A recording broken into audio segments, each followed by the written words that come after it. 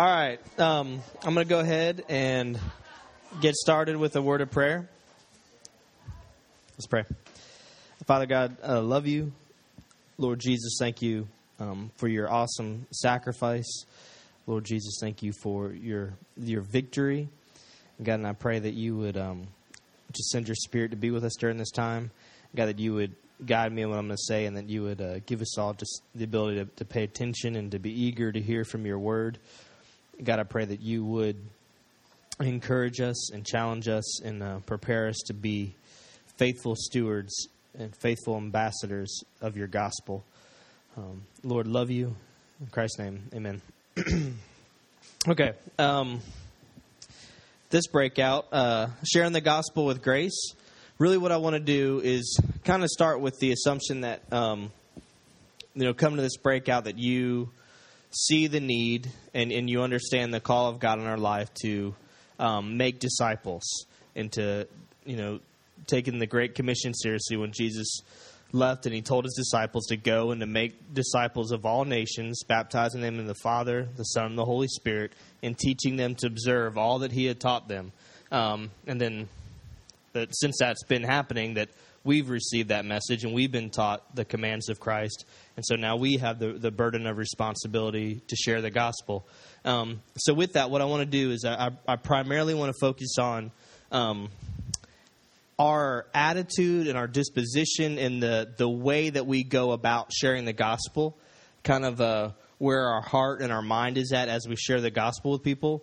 And first, it would be that we share the gospel in gentleness and fear, both gentleness and fear. Gentleness towards man and fear before God. And so we're really going to kind of unpack those two ideas.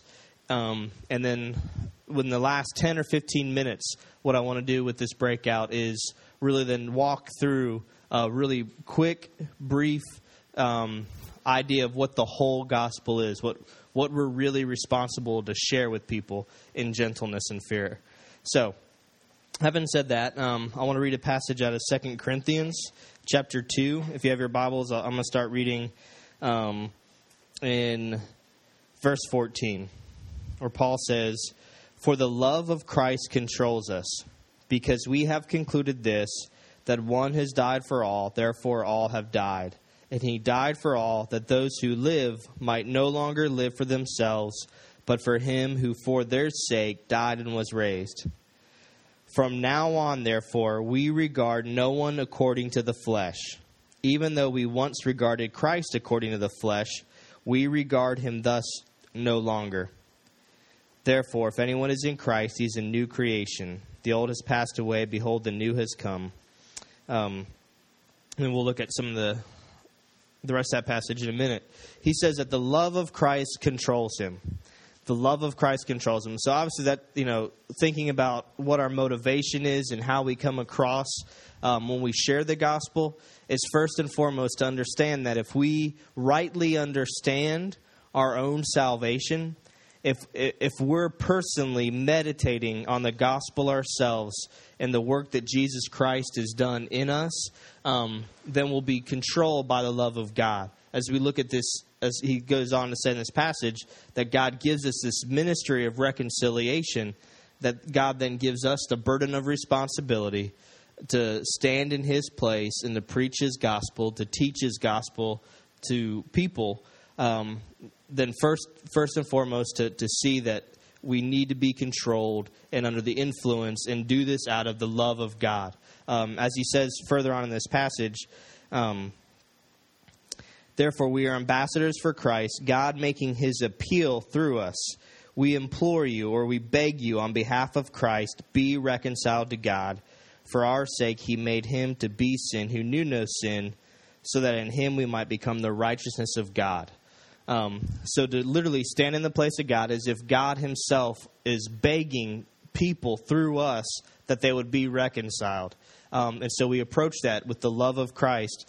And he goes on to say this, because we no longer regard anyone according to the flesh. We no longer regard anyone according to the flesh. He says, even though we once regarded Christ according to the flesh, but we thus regard him no longer. what he's saying is there was a point in his life when he just saw Jesus as another man. In fact, a man that he hated, and he wanted to destroy the work of Christ, that he hated Christianity because he saw it as a perversion to Judaism, his religion. But when he met Christ personally and Christ saved him and brought him to repentance and faith, he no longer regarded Jesus as just a man. And so what he's saying is because of that, because of his personal relationship with Christ that totally transformed him, he now doesn't consider anybody just according to the flesh. He doesn't consider anybody just according to what he sees on the surface. And so I think that's for me, it's a really important idea that when I meet people, that when I interact with people, that I'm not just dealing with another person. I'm not just dealing with somebody's personality. Or do I think this person's funny? Do I like his personality? Do I want to hang out? Is this somebody I want to be friends with? Is she cool? Is she athletic? What can I get out of this interaction? That's not how I should think about a person when I meet him. My thought should be, this person is an eternal being created in the image of God, but because sin has entered the world, they're fallen and separated from God and an object of his wrath. Or this person is a child of God and my brother and sister in Christ, and so I can encourage them and be encouraged by them in the faith.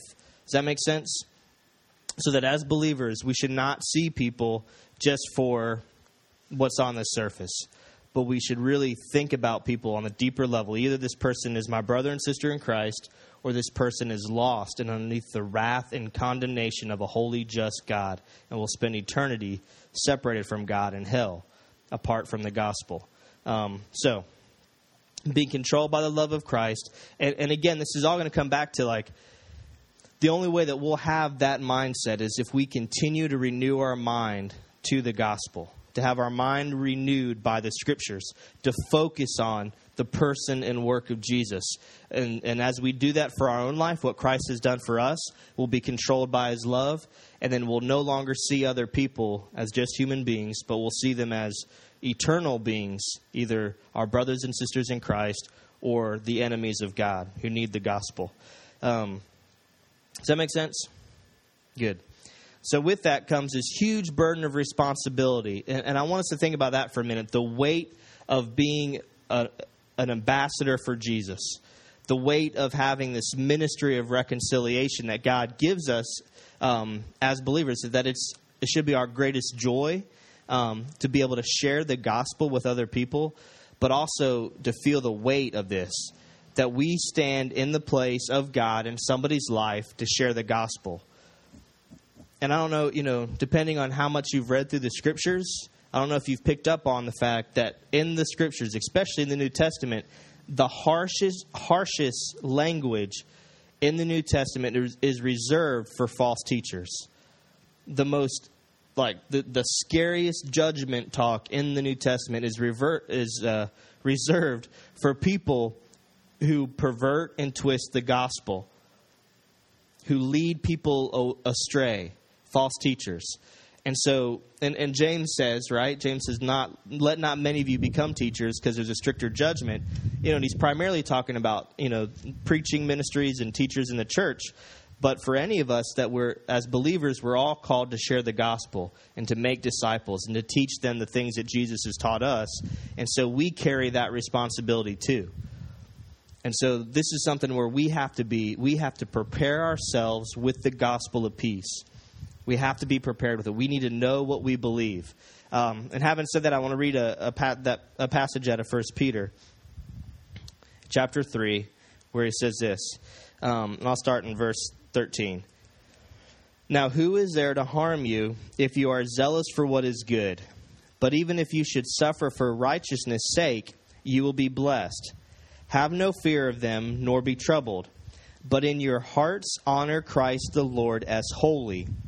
Listen, always being prepared to make a defense to anyone who asks you for a reason for the hope that is in you, yet do it with gentleness and respect. The first thing I want to look at is that he says, always be prepared to make a defense for anyone who asks you, or to give an answer for what you believe. Okay? Basically, and what's really cool is the people that Peter is talking to are believers who are being like physically persecuted for their religion, for following Christ, being thrown in prison, people being killed for the gospel. And he's saying, listen, he's assuming that they're living in such a way that, kind of how Kahuna was talking about this morning, that not that we're weird, but we're different.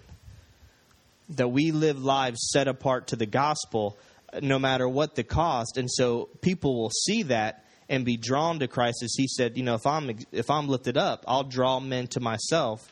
So if we're exalting him in how we live, he's going to draw people to himself that they'll actually ask us why we believe what we believe, which is a really cool thought. But Peter says, listen, be ready to give an answer, to make a defense for what you believe. So what I want to say about that first is that, first and foremost, that means that you and I need to know what we believe for ourselves. That we need to really have meditated on the gospel, to memorize the gospel, to think through the gospel, to be able to the point where we know it firmly ourselves so that we're able to communicate it clearly to somebody who doesn't believe. Let me read this about making a defense. The believer must understand what he believes and why he is a Christian, and then be able to clearly communicate the Christian faith humbly, thoughtfully, reasonably, and biblically. I think most, and just in my limited experience, but what I've seen in the churches in this country, the Christians in this country, most Christians seem only to be able to share the gospel with somebody who already knows the gospel. They can only communicate the gospel enough to where another believer would really understand what they're talking about. You know what I mean? Does that make sense? We can throw out some one-liners about Jesus, or maybe some cliche catchphrases, we've heard growing up in church.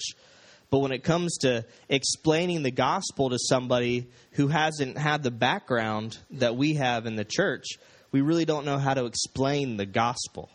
We just know how to throw out a couple facts about Jesus. But even then, unless we break it down, because if you just walk up to somebody or a family member or a friend and the opportunity arises for you to share the gospel, but all you're prepared to do is to say, well, yeah, Jesus loves you and he died for you. And he, wants you to go to heaven. He's got a plan for your life. That's a large part of the gospel that's packed into those few words. But the person that you're talking to, maybe the only Jesus they really have ever heard of is the Jesus of the History Channel. He was a good teacher, good dude, and he died, sure. They killed him for his religious beliefs, but end of story. The disciples made up some stuff about him rising from the dead. That's just superstition, and then Paul came along and added a bunch of stuff about him being God, and Jesus never really claimed to be God, and maybe that's the only Jesus they know of. So if you just say to him, hey, Jesus loves you, oh, a good teacher who lived 2,000 years ago loves me. Okay, that's strange. Do you feel what I'm saying? Or maybe, they're Mormon or Jehovah's Witness or Muslim. Totally different belief system on who Jesus is. So it's really, what I'm saying is, it's really important that you and I can clearly and thoughtfully and reasonably share with somebody from Scripture the gospel, to be able to give a biblical answer defense for what we believe, and then to be able to break it down to the point where a person without the background that we have can understand it. It's huge. So, being able to make a defense. And I say this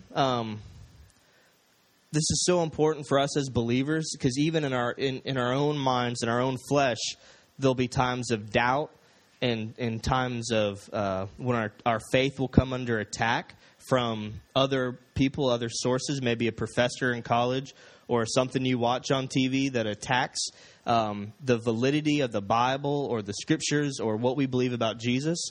And if we're not prepared, if we really haven't set the time aside necessary to know the gospel for ourselves, that can really shake our faith and throw us into a season of doubt. And that's not necessary if we prepare ourselves with the gospel. Okay, so he goes on to say, always being prepared to make a defense to anyone who asks you for the reason for the hope that is in you, yet do it with gentleness and respect.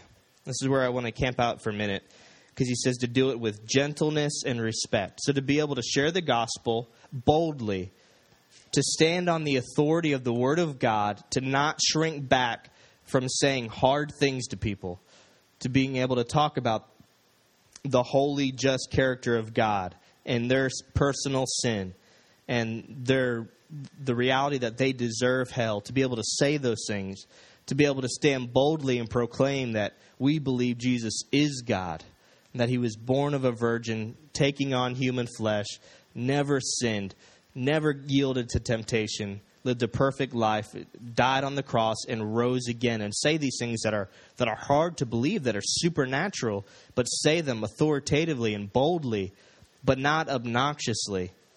So that when we approach people with the gospel, that we do it in gentleness and respect. The word gentleness here, it's really the word meekness. Now, I think Brody might have mentioned this last night. I wasn't able to be in there, but what comes to your mind when I say the word meek? To be meek. What jumps in your mind? What are some definitions? Humble. That's a good one. What else? Like just the way that people use it today. What do they usually mean if they say somebody's meek? Submissive, weak, passive.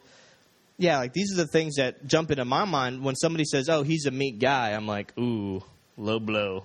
So he's weak and passive. And this one time, a friend of mine, this guy was referring to him. He said, "Oh yeah, he's kind of a mousy kind of guy." He's like, "He's real meek," and I was like, "Oh, mousy. Ooh, that doesn't sound very manly." And that's kind of like the connotation that the word meekness is really taken on in our culture. But it's really, really far away from what it means scripturally and in the Bible, or what even in this translation, gentleness. They're really powerful words. Meekness is a powerful word in the scriptures. Literally, it could be translated like power under control. And it's the idea that in this passage, even though we stand on a platform of authority, of having the authority of the Word of God behind the words that we say to people, that we don't like lord it over them or beat them over the head with it, or try to force them to submit to it by our own power. That we don't do that we're meek with it. The way that I think about this is, I have a 2-year-old daughter. Her name is Molly Jean. She weighs, 20-something pounds. You think? Somewhere in there. She's little. She's losing her baby fat, which is sad. Regardless. All right, so I'm in a position of authority over her life as her dad, right? That God's put me in a position to be an authority figure, to disciple her, to show her who Christ is. And so when she disobeys, I have to deal with that. I have to speak truth to her, and in some instances, like not punish, but discipline her. And so when I do that, I'll walk into her room if she's been, disobedient to her mom, or, maybe like sometimes she'll, feel kind of froggy and will take a shot at one of us if we don't give her what she wants. So I walk into her room and I grab her by her overalls and I'll sling her into the wall. And then I'll get up on her dresser and I'll rain down the elbows on her. Just start right on the sternum. Just crush it. No, I don't do that, right? That's awful. Some of you are like calling DSS.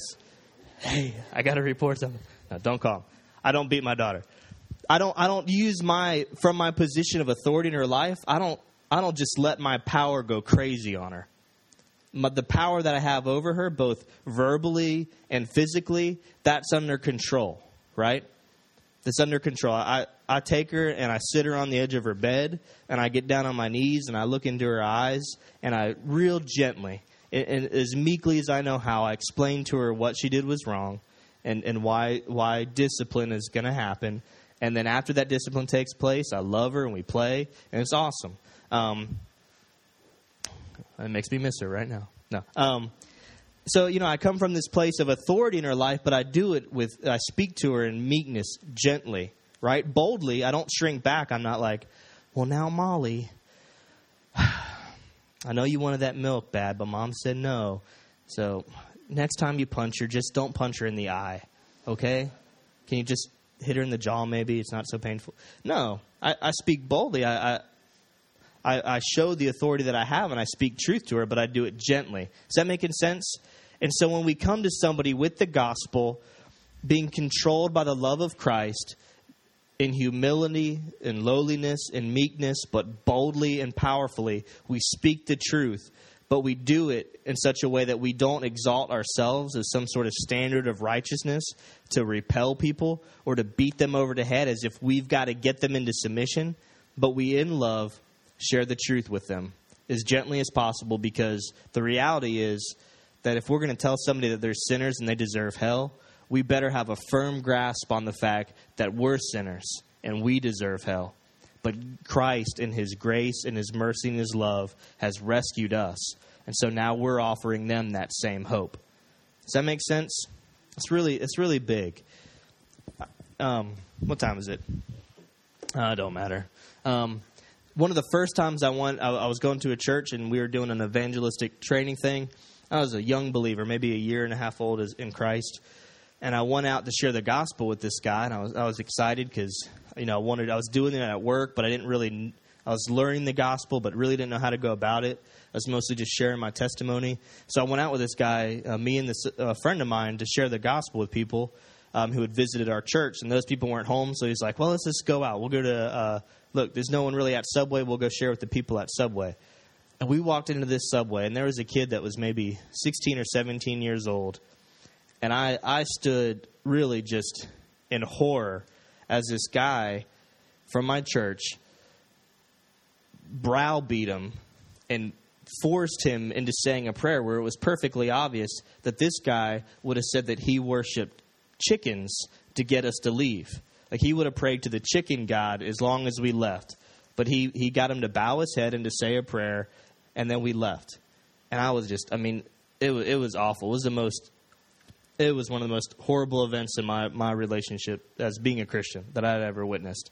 And we left, and then the guy, and he was a seminary graduate, like, trying to get a job at the church, and he looked at me and was like, "Well, I don't know if that was real, but he said the prayer." And, I believe that, just winning this whole thing, and I was like, that was awful. There's no way that was real. He just wanted us to leave. And that happens all too often, where if we have a wrong perspective on who has the power to save people, if we think that it's our job to get somebody saved, we'll go about it all wrong. But if we understand in the Scriptures that only God has the power over life and death, that only the Holy Spirit can bring somebody to repentance and faith, and our responsibility is to simply share the truth in love and humility and boldly, and we preach the gospel, we teach the gospel, we share the gospel, and then the rest of it is in the hands of the Holy Spirit to bring somebody to repentance and faith. Does that make sense? So we don't have to force anybody into anything. We beg and we plead and we tell them the urgency of it, but we don't force anybody's hand. We don't manipulate. All right. So with gentleness and respect, and leading into that, respect here, really it's the word fear.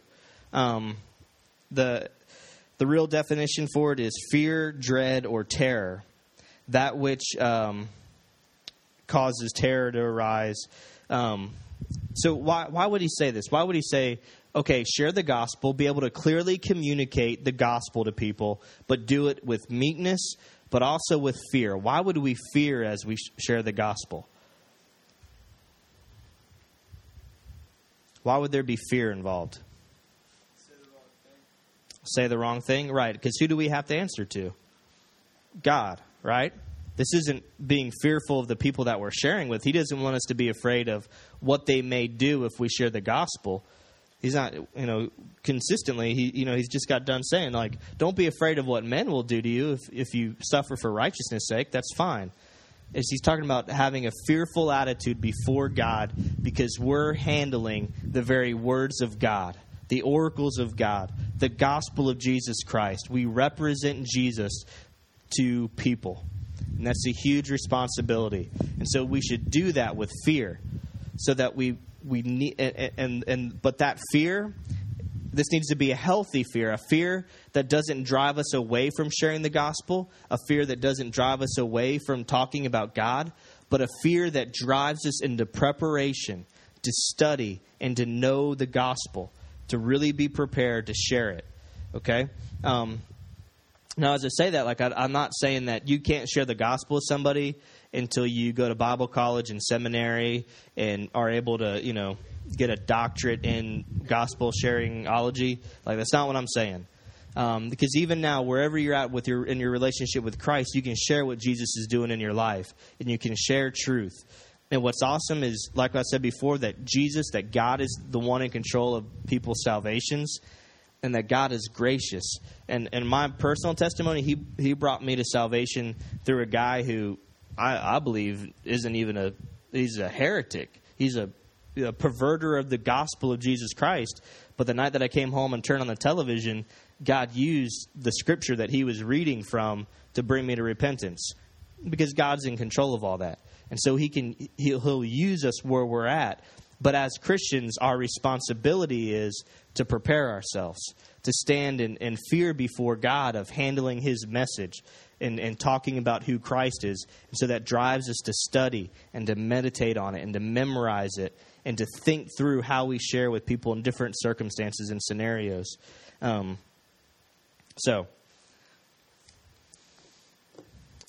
Anybody have any thoughts so far? I'll stop here because we're about to make a little transition. Any thoughts, questions? Okay. So with this being, the background of how we want to approach people with the gospel, with this kind of humility and meekness, but also fear and reverence before God, I want to walk through just briefly the gospel message. Because here's the danger that I see, is that a lot of believers are prepared to share a half gospel and really out of a good desire. People want to see family and friends and strangers. They want to see them come to know Christ and to be saved. But they're not really prepared with the whole gospel. And so they just think, well, I don't want to push somebody away from Christ. So what do I love about Jesus that would be attractive or enticing to get somebody to come to my church or to say this prayer or, whatever. What do I want to share? And so people will focus in on the love of God and the blessings of salvation. But they'll use the blessings of salvation more as bait thrown out there at the beginning to get somebody to come to Christ.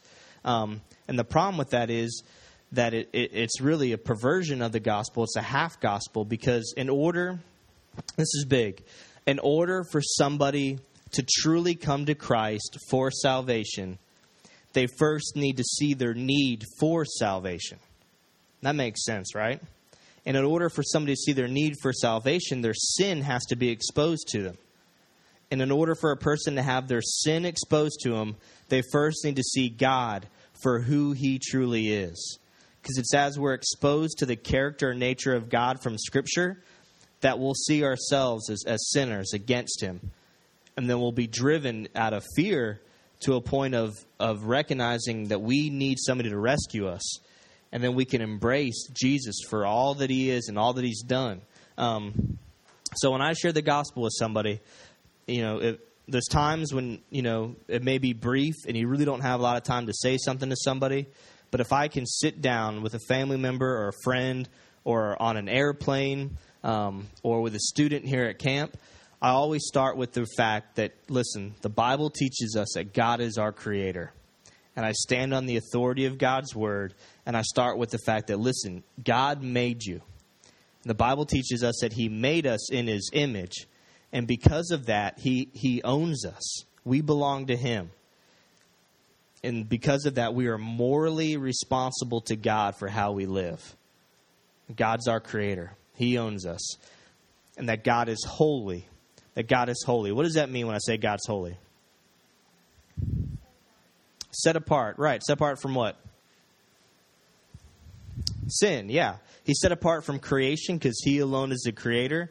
And he's set apart from sin because he can't have anything to do with it. God, by the essence of who he is, he's righteous and holy and pure. And sin is the opposite of that. It's an attack against his very character and nature. 1 John says that God is light, and in him is no darkness at all, right? Gives us this really cool picture of how the holiness of God can't have anything to do with the sinfulness of man. That just as light and darkness cannot exist in the same space at the same time, God can't have anything to do with sin. It's a personal attack against his very character, against his nature. He's holy. He won't have anything to do with it. So God is our creator, and he's holy, and he's just. When we say God is just, we're saying that God, when we say God is righteous, these two words are really closely tied together. If you say God is righteous, what we're saying is that God always does what is right, and that he himself is the standard of what right is. That what's right flows from the character and nature of God. That if we know anything about right and wrong, it's because it's been revealed from the character of God. And then when we say he's just, what we're saying is that he always holds us accountable to that standard. As creatures made in the image of God, he holds us accountable to that standard. And so you see, as we can stand in from Scripture, show people that who God is and reveal to them the character and nature of God, this is going to begin to reveal to them their own sinful condition and how serious it is.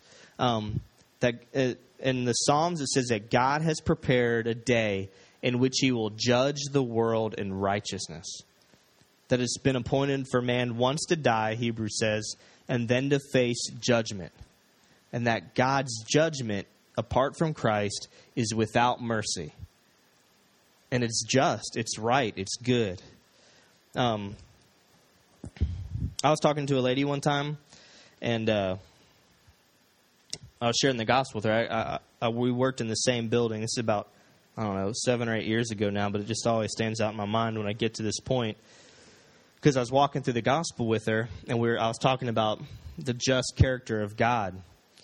And she said, I just don't believe that God's like that. I don't believe that, if God were really like that, then a lot of people are going to go to hell. And I said, yeah, that's what the Bible teaches us, that a lot of people reject the gospel, and because of their sin, they'll go to hell. They'll pay for their sin. She said, I can't believe in a God like that. She said, I don't believe in a God like that. She said, my God, is understanding and forgiving and loving. And as boldly, but with as much meekness as I could, I looked at her and I said, the problem here is that that your God doesn't exist. I said, you've created your own God in your own mind. And you've created a God in your image that's okay with what you want to do and what you want to believe. I said, does it even make sense that everybody could do that? Could there be a real God for everyone that we all think of and imagine, and that God really exists for us? And she said, no. I said that what I'm sharing with you is from the Scriptures. And that's the authority I stand on. This is God's word. I said, the only way for humanity to understand who God is for him to reveal himself to us. Because we're fallen. We're messed up. And we had talked enough to know that, yeah, this is a broken place. And people do bad things. And because of that, without God revealing himself to us, we're lost here. We don't know who God is. And so from the authority of God's word, I confronted that idea and was able to say, listen, there is one true living God, and it does not matter what you believe about him. It won't change anything.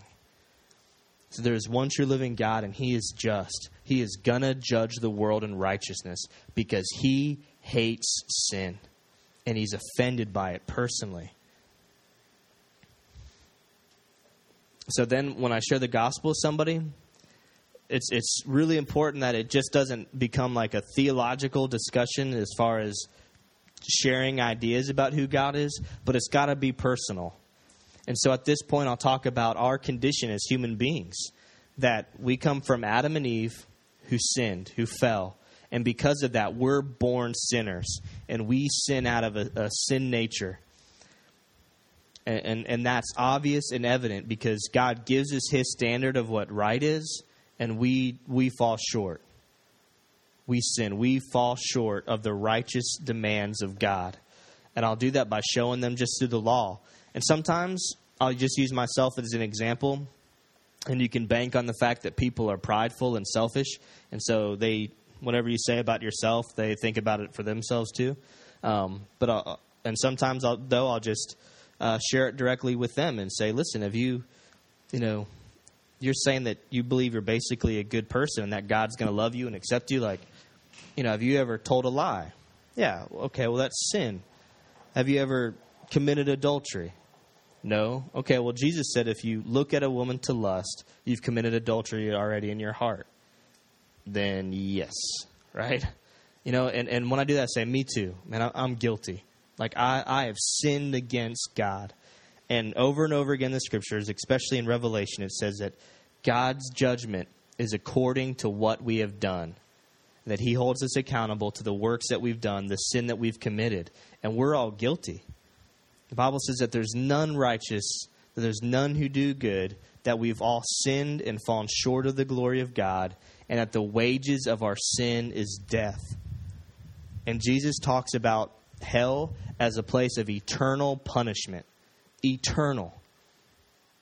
And it's so important here to reveal to them how seriously God takes sin. He's not joking around about it. Like in our culture and even in the church, sin's just a joke. It's something that we pay money to go be entertained by as people act it out. And so in the church, we don't have a right perspective on the holiness of God, as we laugh at people who take his name in vain and make money off of sexual perversion. And we laugh at it, and it's a joke, so we don't take it seriously in our own life, and we don't take it seriously in the lives of people who are lost and who are going to go to hell for it. And we need to pull back from that and be sober-minded and to see from Scripture that God is holy and he's just and he will judge sin. And hell, that sin is so serious that people spend eternity in hell paying for it. That's how holy God is. That's how much he hates sin. And that's how terrible of a situation people are in. And so we need to be bold and share the truth and share with them, listen, your sin will bring about eternal wrath. It's already on you. That's what you're waiting for. The Bible teaches us that apart from Christ, we're spiritually dead. We're just awaiting damnation. But in light of that now when we get to the love of God, in that context, because if you just throw the love of God out at the beginning of a conversation, hey, man, I want you to know Jesus loves you, you've ripped the love of God out of its context, and you've made it nothing more than just human sentiment. And it really doesn't mean anything different than I love my mom, or I love my dog, or I love pizza. You can just leave it for them to decide how they want to view the love of Christ. But in this context, in the context of God being creator and holy and just, and us being sinful and deserving of hell, and now we say, but God is love. And he demonstrates that love to us, and that while we were yet sinners, Christ came and died for us. That this God himself, through the virgin birth, took on human flesh. That God became a man. In his love for us and his desire to rescue us from his wrath, he took on humanity.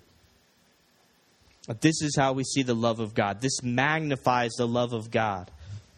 This is, if you're a believer, this is what we need to meditate on daily. That God's love is so great towards us. This is the love that should control us and to motivate us to preach the gospel. That Christ takes on flesh. That Jesus is fully God and fully man. And the same God whose wrath we deserve, he comes, humbles himself to being a real human being. Being born of a virgin, right? Where we can clearly see that Jesus is fully man because he has an earthly mother, but that he's fully God. And that he's holy. That he's born sinless, unlike you and me. The big deal here is where the angel Gabriel comes to Mary and says, hey, you're going to have a kid. And she says, hey, I've never had sex. And he says, hey, it's all right. I'm paraphrasing. He says, it's all right. What's going to happen here is the Holy Spirit is going to overshadow you. And because of that, the child to be born will be called holy. I'm sorry. I didn't mean to be flippant with the scriptures there. That may have been sacrilegious. I apologize. The angel comes to Mary and says, you're going to have a child. You're going to have the Messiah. And she says, how can this be? I've never known a man. I've never had sex. And the angel explains to her, the Holy Spirit, the third person of the Trinity, is going to overshadow her. And so Jesus is born without the sin that you and I are. So we can clearly see that he's God. And so Jesus is born, lives a sinless life, always obeys the Father. In so doing, listen, he earns a righteousness for you and me. This is big. It's more than just Jesus taking away our sin. It's also him supplying the righteous life that you and I lack. And Jesus does that for 33 years. He earns a righteousness for you and me. And then he goes to the cross and he humbles himself to the point of death, even death on the cross. And the sufferings of the cross are beyond comprehension. But more than the physical sufferings of being scourged and whipped and nailed to a cross to die by asphyxiation, what's going on there is when Jesus says, my God, why have you forsaken me? We know that the Father pours out his wrath on the Son, and Christ alone takes on our sin. That passage we read from Corinthians, God made him, Jesus, who knew no sin, to become sin for us, so that we could become the righteousness of God in him. Jesus embraces God's wrath by taking our sin upon himself, but he makes what the Bible calls atonement or propitiation for it, that he satisfies God's wrath. Well, would it have taken you or me all of eternity to pay for in hell? Jesus takes once for all those who to send the gospel message out, that whosoever would believe can be saved because he has satisfied God's wrath for them. That's amazing. That's the power of the gospel, is the life, death, and resurrection of Christ. That Jesus said, listen, no one takes my life from me. I have the power to lay it down and the power to take it back up. And he does just that. 3 days later, he rises again so that Paul could say, listen, go and preach the gospel. How will people be saved unless somebody tells them the gospel? So go and preach it to your family, to your friends, to strangers. One day, Lord willing, overseas, to take it to a people group who have never heard it. And how will they do that? And we call them to confess that Jesus is Lord, that Jesus is God, and to believe in their heart that he was raised from the dead, and then they can be saved. I'm walking through this, and my desire is, as I'm doing this, that mostly what's going on in your brain is, I need to know how to explain this. I need to know how to walk through this. I need to get in the scripture. I need to get with my youth pastor. I need to get with my pastor and know how to walk through the gospel, how to clearly articulate it to somebody who doesn't know Christ. Let's no longer be satisfied to leave a track on a toilet bowl cover. Not saying don't do that, but let's not leave it there and think, okay, God, I did my service as an ambassador, as a minister of reconciliation. Let's move past that. Let's no longer be satisfied just to throw out 4 spiritual principles of information.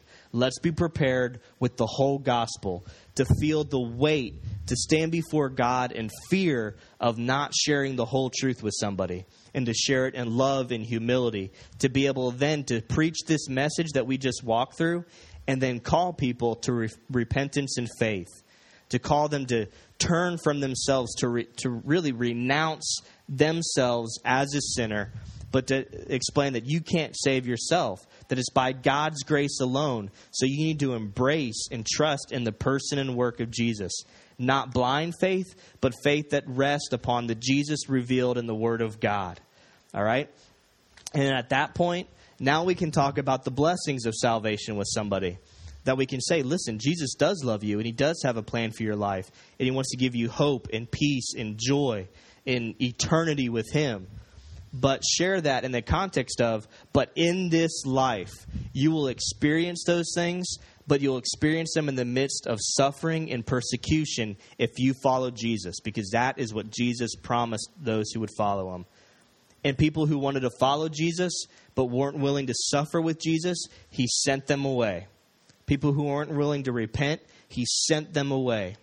Read through the gospel accounts. Jesus sends people away. He doesn't get them just to say a prayer. It's not what it's about. It's about following Christ, dying to ourselves, that this free gift of God, this salvation that's free, that Jesus pays for, cost us our lives if we're really going to follow him. And people need to know that up front. Jesus makes a big deal about counting the cost of what it means to follow him. I've gone long, and but again, I pray. My prayer for you is that this session is all it's done. If all of it's done is motivate you to go study the gospel, good. Do it. We need to be prepared. We need to put down our video games. We need to get off Facebook. You need to quit texting before your stinking thumbs fall off, and set aside time to meditate on the gospel for your own personal growth and holiness, and so that you know how to give a clear biblical answer to what you believe and why you believe it. All right, I'm going to pray. If you have any questions, please come ask me.